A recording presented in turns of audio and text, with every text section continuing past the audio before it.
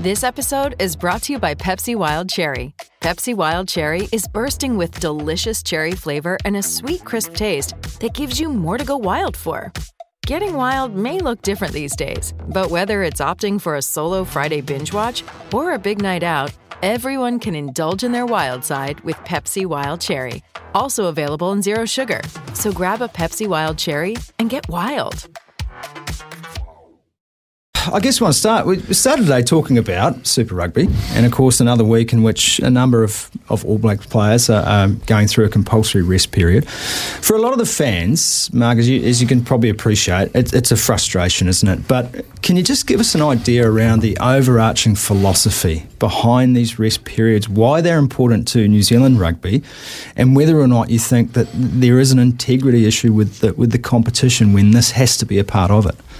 Yeah, I mean, it's a great question and a really fair one, especially in the context that you mentioned there, Sumo, about working really hard at the moment to put the fan more at the centre of the whole experience around the game and the participant as it relates to community rugby. But we've got an obligation here where we are juggling priorities, aren't we? And all of the research and data we see from our high performance people around load, amount of minutes is suggesting that these guys, the players, need a break around the cycle that we're talking, around that 5-6 game mark. Now, I appreciate there's probably a lot of fans out there that are used to historically seeing players play for, long periods of time, but we feel a real obligation around player welfare, and as I say, all the information is telling us that they need a break occasionally. And I mean, I get it. That's just an issue we've got to keep monitoring, and in a World Cup year especially, that's something that we have to be really conscious of.